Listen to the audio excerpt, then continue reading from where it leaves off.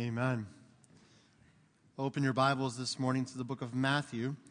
Matthew chapter 26 is where we're going to be starting. And so if you have a Bible, turn there with me this morning. Matthew 26. We're going to read just a few verses here, and then we're going to go over to John chapter 19. So Matthew 26 is where we're going to begin. And I agree with what Greg just prayed. I am so thankful to be back together with you physically this week. And it was just strange not being here last Sunday. And I'm really appreciative of all those that tuned in on Facebook and watched the devotion there. I told Sandra, I said that was probably the most nerve-wracking thing I've done is a Facebook Live video. And the reason being, it's not that you're being recorded per se, it's live. And so, and then it's stored forever on Facebook. So if you make a mistake, it's there forever. And so that just goes through your mind when you're doing a devotion like that. But it was a really great suggestion by one of the men on our board to do that. And I thought it was a great way to kind of still communicate some truth Sunday morning. And so we do hope that you had a blessed weekend last weekend. And but we are so thankful to be together today. Last weekend we were preparing to do communion. And so this morning we are going to be celebrating communion. And to be honest, we are celebrating one of the things, if we're being honest, that has united the body of Christ for over 2,000 years. For over 2,000 years, the body of Christ has partaken in what's known as the Lord's Supper or communion. The act of taking the Lord's Supper or communion can be traced back to the very first church. In the midst of all the persecution the church endured, they consistently held this time as sacred. And my prayer this morning is that we are treating this time the same way. That when we gather together around this communion table, as we call it, as we gather around to share of the blood and the body that was broken and spilled for us, my prayer is that we will do it with a heart of reverence, a heart of humility before the Lord. Because what we can do if we're not careful, because we're human beings and we're creatures of habit, what we can do is treat this time as any other Sunday, as any other time gathering together, as any other opportunity just to come to have a good meal after church today. If you're part of Forever Young, they're having their potluck today, and it's tempting to just kind of fall into the norm of that. But I want to challenge all of our thinking this morning to stop, and as I prayed this morning, to be still before the Lord's table. Because what we're partaking in this morning is not a religious act. It's not just something we do at church. This is the one thing that we could see outside of the person and presence of Christ that has united the body of Christ together across cultural barriers, across continental barriers.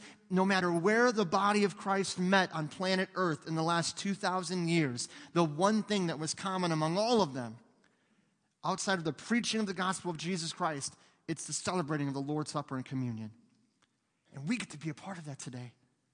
And that gets me so excited to think about what we're taking part in today and the heritage that we're joining in today and the celebration of the Lord's Supper. But sometimes if we're not careful, we can forget what this is even all about. We can forget why we're even doing this today. Let me just say this at the onset. If you're here and you don't know Christ as your Lord and personal Savior, maybe you've gone to church before, maybe you've never been to church before, maybe you've been baptized as a child, maybe you have no knowledge of the gospel. I don't know where you are in your life, but you don't know Christ personally, and you've gone to church, and you've done that whole thing, and you're a good person, and you do good things.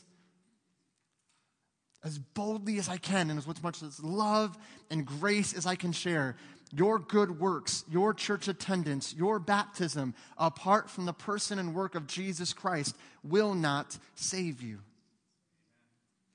That the Bible says that apart from Christ and receiving by faith his gift of salvation, you are still in your sin. And because you are in your sin, you are liable for the weight and the consequence of that sin. And the consequence of our sin is not purgatory. It's not a short time away from God's presence where we can earn off or work off rather and earn our way back into heaven. That's not how that works. If you grew up in a Catholic home or a different denomination that taught you that purgatory was in here, I invite you. I would love to have a conversation with you where you can show me in Scripture where this idea exists, because I just don't see it in here. But what I do see in the book of Romans is a very powerful verse that says, "For the wages of sin is death." Eternal separation from God forever in a place called hell.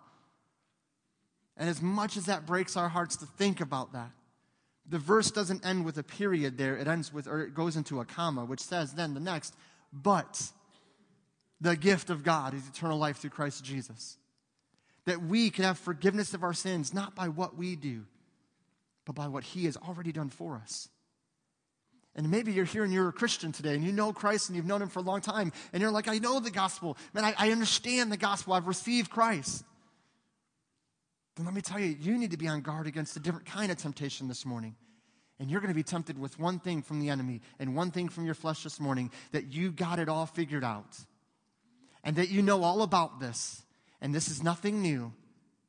And you're going to go through this whole service today, and you're going to leave the exact same way you came in. Not because God wasn't speaking to you or because the Holy Spirit wasn't leading you, because you hardened your heart to what He was saying today. You deafened your ears to what He was saying today because I got this, I'm good.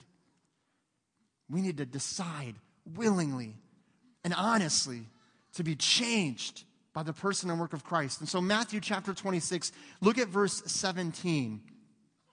Matthew chapter 26 and verse 17. We're just going to read verse 17, and then we're going to go to verse 26.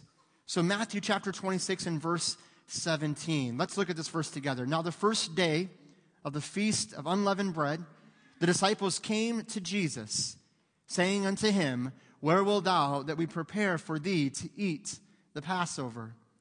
Go to verse 26 of Matthew 26. And as they were eating, Jesus took bread and blessed it and brake it and gave it to the disciples and said, Take, eat, this is my body. And He took the cup and He gave thanks and gave it to them, saying, Drink ye all of it, for this is my blood of the New Testament, which is shed for many for the remission of sins. Let's bow in a word of prayer as we allow the Holy Spirit to imply the truth of this text to our hearts. Heavenly Father, we ask that your word would not just lay flat on the page to us, but it would come alive to us. That we would be open to what you have for us, that we would engage your word, and your word would have the freedom by the working of your Holy Spirit to change our hearts and to change our minds and to open us up, to break us from the chains of apathy and tradition, but just to understand what this really is that we're celebrating today. That we would be at peace with what you have for us. But that we would also desire to see you more, to know you more, to grow closer to you, to know your presence like never before. And so Lord, I pray that from my heart, that you would challenge me in my thinking, that you would help me to see things in a new way. Maybe even seeing them as they've really always been before I changed them and made them something else. That we would come, as the songwriter said, in the heart of worship, desiring to worship you in spirit and in truth. As we take of this communion, something that is uniting us with churches that existed 2,000 years ago, with the very first believers, we join with them in taking of this time this morning. And so, Lord, we ask that you would lead, guide, and direct in all these things, and we ask it in Jesus' name. Amen. The first Lord's Supper was a celebration, and took place, during the celebration of Passover. Many of you know in the Old Testament, when the children of Israel were in bondage, they took part in a celebration feast. And what they did was they put blood on the doorpost of their houses during the plagues that Pharaoh was receiving from God, because he would not let God's people go. And as this is all going on here, plague after plague after plague, God is trying to soften Pharaoh's heart. God is trying to change the situation so that he would let God's people go. But Pharaoh had reached a point of such hardness of his heart that God just merely agreed with Pharaoh and said, fine, if you want to harden your heart against me, then your heart is hardened. And he was sending one final plague on the people of Egypt. And he said he was sending his angel, and that whoever did not have the blood of the lamb on their doorpost, their firstborn son would be taken. And as this was transpiring, all of God's people gathered around a meal and began to celebrate the Passover, where God's angel passed over them because they were obedient to the command of the Lord and put the blood on their doorpost. And other homes saw the loss of life. It was only after this that Pharaoh said, fine, get your people and go. But even in that, his anger was not content, and he went after them, and God did a great miracle rescuing and redeeming the people of God. And it's in this setting, during this meal of this celebration, this idea of the Passover, the idea of judgment being passed over them, not because of anything they did, because they were just obedient to God's word and followed what he said to do in an act of faith, that God decided to pass over them. And it's in this context that Jesus stands and says in verse 26, "This is my body which is broken for you. This is my body." And the cup, and he gave thanks and gave it to them. Verse 27 saying, "Drink ye all of it, for this is my blood of the New Testament, which is shed abroad for the many, for the remission of sins." It was the image of the Passover that Christ spoke of the new covenant or New Testament, new promise. It was the image of this idea in this context culturally for these Jewish men that would understand what Jesus was saying. He was saying, just like God established a covenant with Abraham and showed you all the way through to the promised land, I'm starting a covenant with you, and I will see you all the way through to my promised land, to my shores of peace and rest and joy, and not because of what you do, but will you just be obedient to what I'm asking you to do by faith? I mean, do we see the parallel here? Do we see that God of the Old Testament is not different than the God of the New Testament? And there's this horrible misconception in the church. God of the Old Testament, angry, wrathful, mean, nasty God. God of the New Testament, soft, gentle, loving, gracious Jesus. Like they're two ends of a spectrum, but Jesus is the same yesterday, today, and forever. The Father and the Son are one. Therefore, they are not two different gods. They're the very same God. And Jesus is communicating to them, just like God spared the lives of your ancestors in Egypt, I want to spare your life, but not just merely from physical death, but from spiritual death. I want to see you have life. So why do we celebrate today? Go over to John chapter 19. Why do we celebrate this? Why is this such a big deal? What did Christ really go through for us in trying to spare our lives in the sense of giving us life for eternity? What is it that we are celebrating today? John chapter 19, and I know we're going to read a text that is very powerful. A text that many of you, I can't even read these words without it just crushing my heart. But I want to read through here just a few verses, and I want us to really kind of start to understand at least a little bit, man, what did he go through for us? What are we really celebrating? What does he mean when he says, my body is broken for you and my blood is spilled? What does that really look like? John chapter 19 and verse 1. Then Pilate therefore took Jesus and scourged him. That means whipped him, beat him. And the soldiers platted a crown of thorns and put it on his head, and they put on him a purple robe and said, Hail, King of the Jews. And they smote him with their hands. They punched him. Verse 17. And he, bearing his cross, went forth into a place called the place of the skull, which is called in the Hebrew Golgotha, where they crucified him and two others with him on either side, one, and Jesus in the midst. And Pilate wrote a title and put it on the cross, and the writing was Jesus of Nazareth, the King of the Jews. See, in that day, what they would do is above your cross would be your crime. If you were a murderer, it's a murderer. If you were a thief, it's a thief. He had no crime but that he claimed to be the King of the Jews. But did he really claim it? No, he let them tell him that that's what he was saying. His only crime was being King of the Jews. Was that a crime? Was he guilty of that crime? Absolutely, because he was king and is King of the Jews. He is King of kings and Lord of lords. He is the Lord of all the universe. He is everything. And the only crime they could peg on him was what he actually was, which was king. And when you read these verses, in verses 1 through 3, and even through the whole text, and you read what happened here, and him being beaten and tormented and mocked, mocking him, Hail, King of the Jews. This is what he went through for you. This is what he did so you could have eternal life, because he went to his cross, died on that cross, was buried in a borrowed tomb, and rose the third day so you could know him and the forgiveness of sins. So why do this? Why is this a big deal? Why does this even really matter to drink some juice and have a cracker? I mean, what's the big deal? And it's so much more than that. It's us coming together as the body of Christ and realizing as one that there is nothing we have as a hope for eternal life apart from the blood and the body of Christ, which was given for us. And so I don't know about you, but I go through my week sometimes and I get so distracted by all the stuff. Every time I turn on, there's something weighing at me or pulling at me or distracting me from this. And sometimes it's just amazing to come into the house of God and just to worship him in this time. And so again, if you don't know Christ, I am not asking you to join a religion or a denomination. I'm not asking you to be baptized right now. I'm not asking you to write a tithe check. I mean, you can if you want to. That's fine. We'll take it. I'm not saying that's required, though. What I'm saying is, do you know this truth for yourself? Have you personally received Jesus Christ? And not just a prayer, not just, oh, I believe, I don't want to go to hell. But I mean, have you really allowed him to speak into your heart and say, no, I know that I have sinned before God and I am confessing that sin. I'm asking Christ to save me and I'm surrendering all of me to him. It's not going to sound like that for everyone. The guy on the cross next to Jesus just said, remember me when you get into your kingdom. But you got to remember, why did he pray that prayer? Was he just wanting not to get punished for his crimes? Was he trying to get off the hook? No, read the whole story. He understood exactly who Jesus was. And he said, I deserve this, but you don't deserve that. He never once asked for Christ to spare him of the cross. He never once asked to not die on the cross. He understood, no, this is a perfect consequence for what I've done in my life. This makes sense. But you are a perfect Savior. You don't deserve this. Would you just remember me when you get in your kingdom? Humility, acknowledgement of sin, humility before Christ, confession that you need him to get into his kingdom.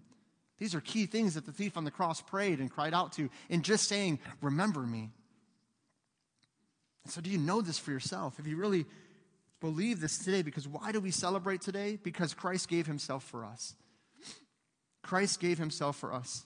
As we gather today, I want us to remember all that Christ endured as our sacrificial lamb to pay our ransom from our sin. We talked about the Passover and that Jesus was saying that in the context of Passover, he was giving himself, and he was giving himself as the lamb whose blood was be spilled. I love the term salvation in Scripture. The term salvation in Scripture means, by definition, to completely set free, to completely rescue, to completely set free, and to completely rescue. We have been rescued and set free because of his cross. It isn't anything that we do that covers our sin. It is his gracious gift to extend his grace and righteousness to us. This is true in both covenants. If you're taking notes, jot it down. Genesis 15:6. Genesis 15:6, Ephesians 2:8 and 9. In the old covenant and the new covenant, it was never by our own works. Genesis 15:6, here we see that Abraham is given righteousness by simply believing. People say, oh, well, he was given righteousness because he followed God's command with circumcision, and he followed God's command in doing these things. Circumcision isn't instituted until Genesis 17. It's in Genesis 15 when he just believes that God gives him righteousness. And that righteousness, that newness in God, that new faith led to changes in action, which led to Genesis 17 and the covenants and Isaac later on in Genesis. So when you see these things, it's not we do these things to get righteousness. No. We believe by faith God's word. He gives us his righteousness, and then we act that out in our lives. That is no different than what we see in the New Testament. We celebrate today because Christ gave himself for us, because he saved us. He rescued us from the penalty of sin. But also because it is our testimony. It is our testimony that we celebrate today. Go over to 1 Corinthians chapter 11. 1 Corinthians chapter 11. We celebrate today because he gave himself for us, and we remember that. But we also celebrate today because it is our testimony as the body of Christ. 1 Corinthians chapter 11, verse 26.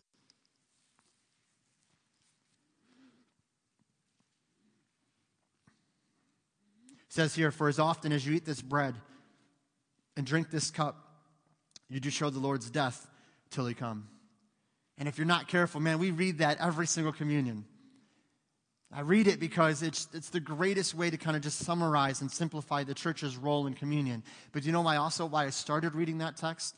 Every communion, the first probably 4 or 5 communions that I did as the pastor of this church, first 4 or 5 communions I did as leading the communion. Do you know why I read that passage? Because that's what Tom read, the previous pastor. So, okay, well, it's communion time. 1 Corinthians 11, let's go. It's what you read during communion. Listen, this is my point, man. It's almost as though we don't even realize how we get so ingrained in this stuff. I didn't read 1 Corinthians 11 because the Lord was like, this is the passage I want you to share with the church. I read it because this is just what always was read to me. Is there anything wrong with reading 1 Corinthians 11 at communion? Of course not. But if we're not careful, we don't even deviate from it because this is just what we do. It's what we've always done, so that's what we're going to do again. And to me, it's so important we understand this is not just a time of tradition or religious kind of obligation. It's our testimony. I mean, think about what Paul's saying here. Paul's saying that as Christians, the greatest way to show Christ's death and the gospel really is what? Taking communion? So this is the best way to show that Christ died for us. This is the best way to show the world that Christ gave himself for us. This is the greatest testimony, Paul says, to showing the Lord's death. How in the world is this doing any of that? How is this doing any of those, communicating any of those things to people in this world? I think it's because we're coming together in unity around the body of Christ, and we're as one saying, it's not us, it's him, and it's his death, burial, and resurrection, and that's our focal point as the church. And that's the greatest testimony that we can share to the world around us, is it's not about us.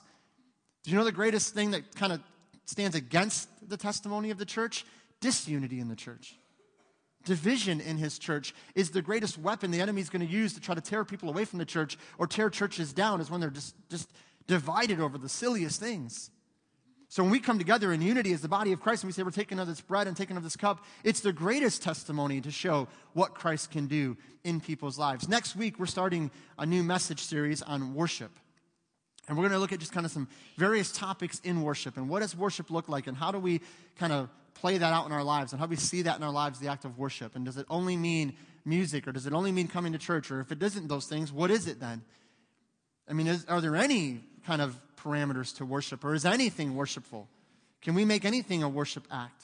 Or are there some things that God says in his word that need to be kind of thought about when we say we're worshiping him? And as we're thinking through that, the greatest way we can worship him this morning is by doing what we're called to do, which is showing the world that he died for us.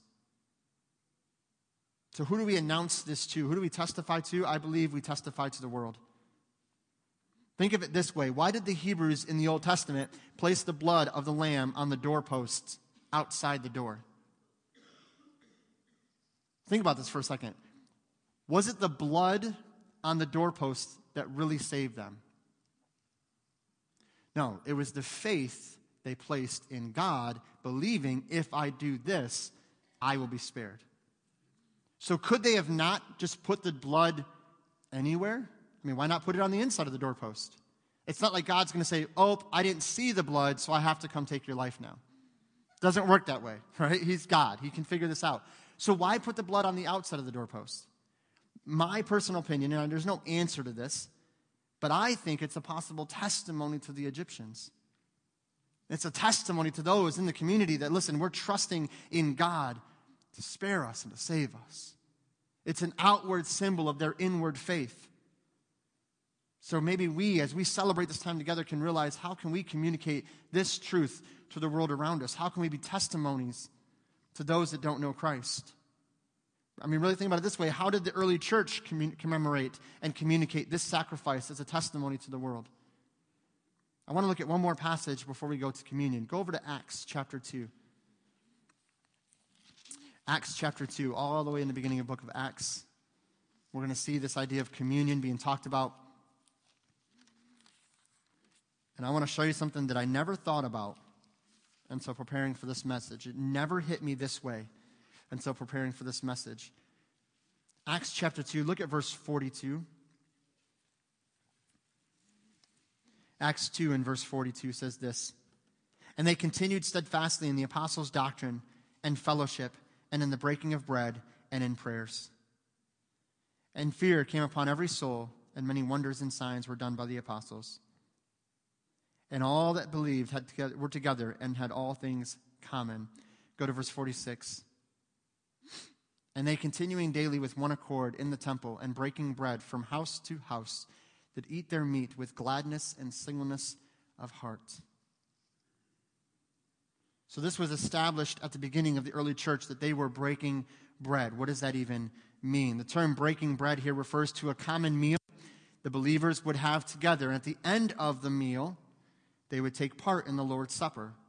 You see this in 1 Corinthians 11. What was going on there? They were coming for the meal parts at the church. They were gathering together to have the meal, stuffing themselves, getting drunk on the wine, and then going to communion thinking this is all good. We can just do this. The poor people that were coming in with no food and had nothing to bring to the main meal were sitting there starving and hungry as the rich were eating the food and just forgetting to be even generous to these others in the church. And then they'd go to the communion table together and think they were unified, think they were one, and there was no division. And Paul was saying, this is ridiculous. It's better you just stay home. It's better you not even come, because this is not good. This is not representing the body of Christ. This is not the unity in the church that Christ established. And so when you see this in the book of Corinthians, we understand there was division in the church, and we think about it in a church context. But here in the book of Acts, in chapter 2, it says they went house to house breaking bread.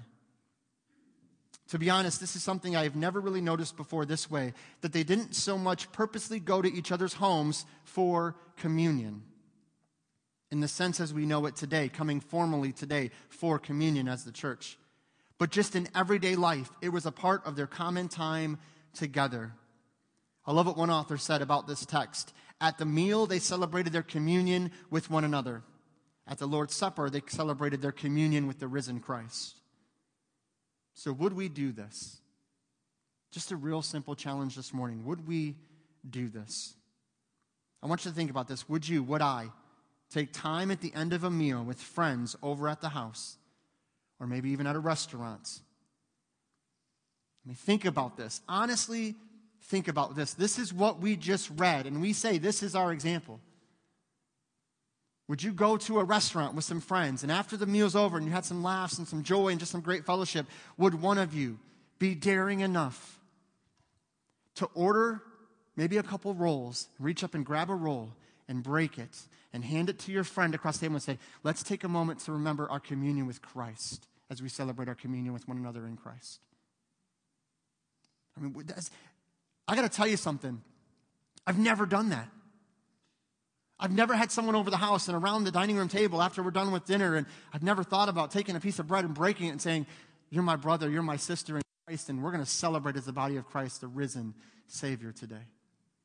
Not because we have to, but because we're just going to do it because it's a part of our everyday life, just remembering and sharing this testimony of what Christ did for us.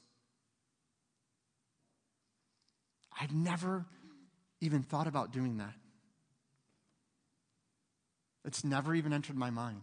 When I read this text, you know what I've always thought of? This.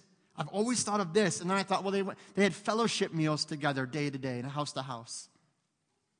Look at the text, and when I studied it just a couple weeks ago for this message, it dawned on me that they weren't just having fellowship meals. It's the same terms. It's the same wording used later in 1 Corinthians and what we see in the church happening.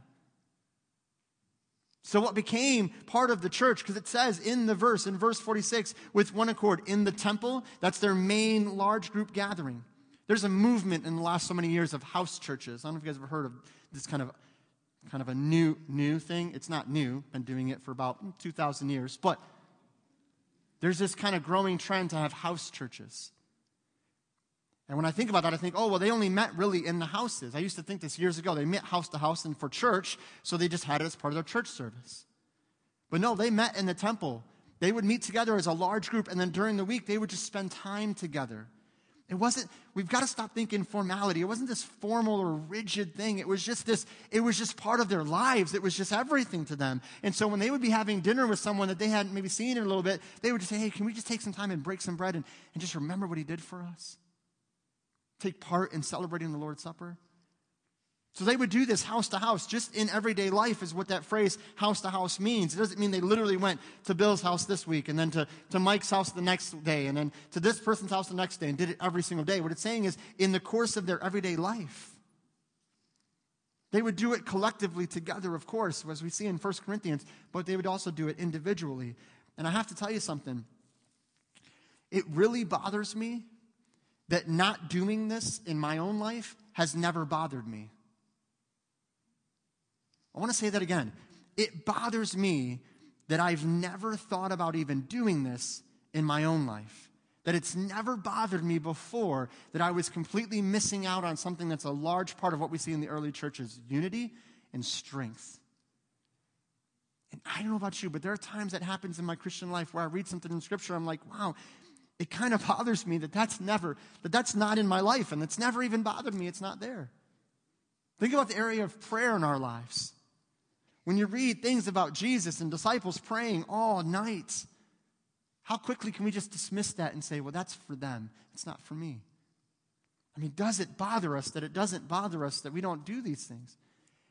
But now this is where we got to be careful, because some of you are going to be tempted to walk out here and go, okay, like you're going to get your wife or your husband or your family together and say, okay, we're never having a meal without doing the Lord's Supper, because Pastor said we're horrible Christians if we don't do this.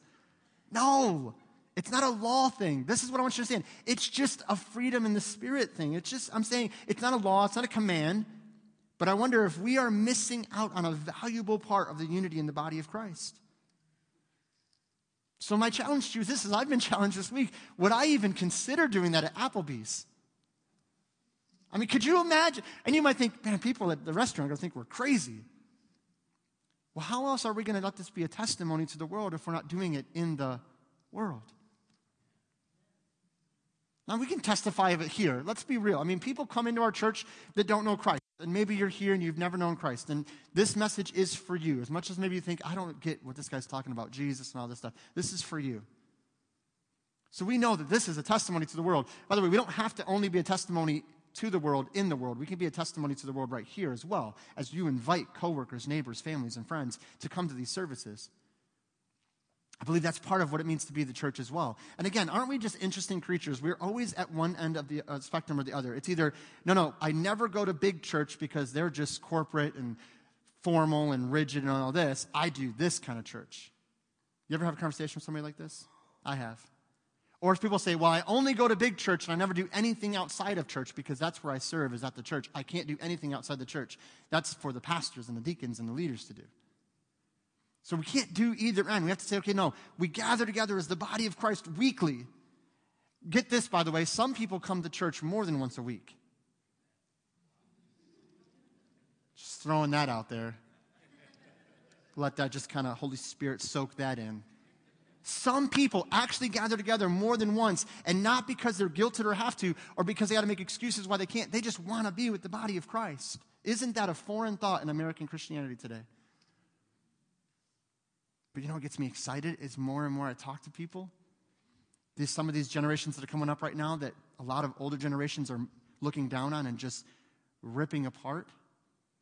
Do you know that some areas in our country are seeing great revival and growth in the church because 20-somethings are reconnecting with the truth of Scripture and saying we're going to be biblically sound? Some of the most amazing preaching I hear on YouTube and some of this is from younger pastors. Younger men that are just on fire for the Lord, and they're tired of fake, phony Christianity, and their result isn't abandon the church. Their result is influence the church with the person and work of Christ. And that's where we're seeing some changes in churches.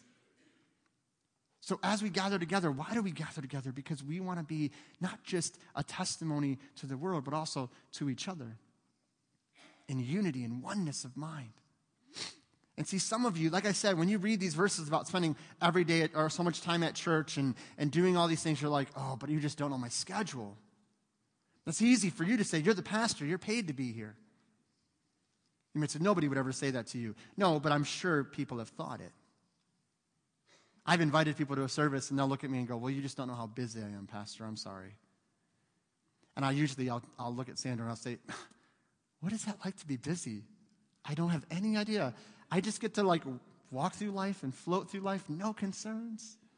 I'm at church 24/7 because it's just great. I love it. No concerns. No. I'm not busy. I mean, do you see how silly it can be when we think these things? Because if you make it rigid and you make it a law, then it's going to be a weight and you're going to abandon it in 6 weeks. Just like those resolutions that we all made. When it's a law and a weight and it just weighs us down. But when it's just, wait a minute, I want to take part in all the things that are the church. I want to be a part of everything that God is doing in the church. And if that means spending some time together with brothers and sisters, breaking the bread and taking of the cup, then we're going to do that. I don't care if I'm at Applebee's, I'm at home, or I'm at church. But could you imagine the waitress coming over to your table and saying, I'm sorry, can I just ask, what are you doing? Like I saw you guys all pass out bread, and then you prayed, and then you took of a drink, and you all prayed over that, and then you just celebrated together. What is going on at this table? And you get to tell them, let me tell you about how Christ has changed my life. I mean, could you imagine the testimony, how that would ripple through our community? And it can happen if we will decide to be bothered by the things that don't usually bother us in Scripture. But I'm going to tell you this, there's some negativity in the world today, especially in the church, that this can't really happen. That what I just told you about celebrating the Lord's Supper at any given time, at home, at a restaurant, that can't happen today. That was only for then. Listen to what one author said, J. Vernon McGee, who has a whole line of commentaries, who I mostly agree with, but I vehemently disagree with this comment. Listen to what he says in regards to Acts 2 and the unity of the early church. He says this type of living would never work today. This is an exact quote, would never work today because we have too many carnal Christians. Now, I understand what he's saying here. There is a lot of carnal Christians. What's a carnal Christian? A carnal Christian is somebody that knows Christ as Savior but lives as though they don't. They're not practically living for Christ. They're in sin, but it's no big deal because it's not hurting anybody, and the culture says I'm okay to be in sin. That's a carnal Christian. And there's some truth to what he said, I guess, in some sense, that yes, if that happens in a church, it is hard to see this. But to say it would never work today, I disagree with. Strongly disagree with, because the last time I checked, there is nothing impossible for God. Last time I checked, if we as a body of Christ would unite together under the power of the Holy Spirit and just willingly say, I'm submitting to that, we can see this type of unity that we read about in Acts chapter 2 and see the fullness of what God's church can be in this community. I said it in my prayer, and every time there's a mass tragedy, we seem to go back to this. You want to know what's going to change our community? I'm not against laws. I'm not against rallies. I'm not against legislation. I'm not against debate. I'm not against conversation in the political realm. It's all healthy and all needed. There's never one solution for everything.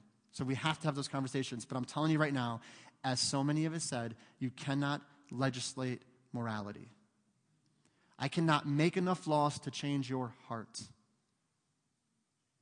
I can put a lot of things in place that might hinder or slow you down from doing an evil thing, but if an evil person commits to do an evil act, they will do an evil act. Whether it's Genesis with Cain and Abel and a stone, or a young man in Florida who is spiritually confused and hurting in such a way that he decides to take people's lives.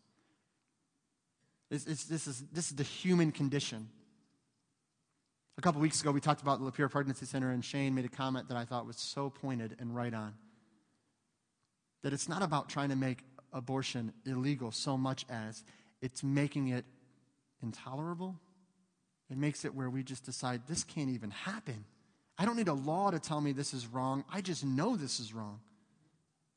I mean, that's really what we're talking about, is a heart condition. And what changes the heart? What's the only thing, the only person that can change our hearts is the person of Jesus Christ. And so we endeavor to be the church, not so that we can grow a church, so that we can reach people for Christ. So their hearts can be changed, their minds can be made new, and they can see the fullness of life and what it is to know Christ personally. So why do we celebrate today? Why are we even gathering together? Why do we take time to do this? Because he gave everything for us. He gave his life for us on the cross. Romans says it this way, that some of us might die for a righteous man. But I don't know that if I said, all right, and I'll use the most recent example, and if this offends you in any way, shape, or form, I hope you'd understand it's an illustration to make a point. If I said the young man from Florida was sentenced to death, but if one of you will take his spot, that he could live. I don't know. I think in this context, in this setting, someone might stand and say, oh, I would, brother. I would do that for him. But I think in our heart of hearts, we know that if push came to shove, I don't think any of us would really step to the plate and die for that young man after what he did. I think some of us would even say, well, he deserves what he gets. And there is a consequence to our actions. That's completely true. And if there's a consequence that our legal system hands to this young man, he is liable for it because he committed the act. I do not disagree with that. My point I'm making is this. If Billy Graham was going to die, and I said one of you could take his spot, and so that he could live, and you'd give his life for a man that saw thousands of people come to Christ, some of you might go, I'd step up for Billy Graham. I'd give my life for that man. I mean, look what he did for God. But if I said, here's this young man from Florida, or here's Jeffrey Dahmer, or any other known psychopath serial killer, I don't think we'd be lining up to take his spot. And Jesus, however, took the spot of the worst of the worst of the worst. And not because we earned it, deserved it, or were worthy of it. Purely because he said, I love you this much, that I want you with me for eternity. I'll give my life for you. And if you would just trust by faith in the salvation he's offering, you can know him forever. And if you've done that, then this morning, maybe you would celebrate a little bit different this morning. Maybe this morning as you come around this table in just a little bit, that it wouldn't just be a quick taking of the bread and taking of the cup. Maybe you would take a few moments and just in the stillness, just worship him. In closing, we're going to pray and we're going to have an invitation. But here's what we're going to do things a little different this morning. So I'm going to let you know what we're doing before we get there. We did this, I don't know, I was trying to remember when it was, maybe a year ago, a little more, maybe something like that. So we're not going to take communion the normal way this morning. And here's what I want to do this morning. And I want us to think about what everything we just talked about, the unity in the church, the oneness in the church. So we're going to pray. We're going to have a short invitation. The band is going to come. We're going to do a couple verses of a song. And I want you to take that time and just ask him to just cleanse you of whatever's going on right now. That you confess any sin that needs to be confessed, that you would repent of anything that's going on right now and just say, Lord, would you forgive me? And as Paul says, make our hearts right, that our minds and our hearts would be in the right place. If there's any disunity or division between you and somebody in this church, I pray that if you haven't already, that you would go to that person in this time of prayer and maybe you would just go to them and say, listen, would you forgive me? I'm sorry for what I did. Or maybe you need to go to somebody and say, listen, I forgive you for what you did. Jesus says, don't just come to the altar and lay your gift down as though everything's fine if there's different division between you and a brother, but go to them, reconcile that, and then come and worship. And so maybe during this time of prayer, you would do that. Maybe there's somebody in your life that you can't go to physically, and there's division there. Maybe you would just take a moment and just say, God, would you help me forgive that person of this? And as soon as it's possible, that I would make this right. That's what this prayer time is for. And then following the invitation, here's what we're going to do. The kids are going to come in just a few moments. And as they come in, they're going to find you, their family, and they're going to sit with you. This is going to be the older kids. And we invite you as a family, as a couple, or even as an individual, that we're going to be down here. Myself and a couple of the deacons are going to be down here in just a little bit. And we're going to remind you of all this in a few minutes, but we're going to invite you to come, and you're going to partake of the elements as you see fit as a family. Maybe you want to come and as a family bend a knee and say some prayer or have a prayer time and do that first and then come and take of the bread and the cup. Whatever God is leading you, and it's free to just come as you feel. Like, don't feel like you have to line up and do all that. Don't make it a law thing. It's just a time to come and celebrate Christ together. And here's what we're going to do. The couple of deacons that will be with me, if you're here this morning and your health kind of prohibits you from coming forward easily and those kind of things, please don't feel weird about that or awkward about that. We want to serve you. And so those men are going to serve some of us that are maybe it's a little more difficult to come forward. And so if that's you, then just don't even worry about it. You can stay right in your seat. And we would be honored to serve you in that way. But maybe you want to come in just a few moments and take part in this communion today. And so let's do this. We're going to bow in prayer. And as I pray, the band is going to come. And like I said, we're going to do a couple of verses of a song together and worship him. Maybe you want to pray during that time. Maybe you want to sing. Maybe you want to go to that person in the church that you need to forgive or ask to be forgiven of. And then after that, we'll gather for communion. Would you pray? Heavenly Father, Lord, we thank you so much for this morning. We ask, Father, that you would lead, guide, and direct in this time. Lord, we know that this is a little bit of a different way of doing communion, and we pray that it would be a way that would honor you in all things, that you would be glorified in all of this.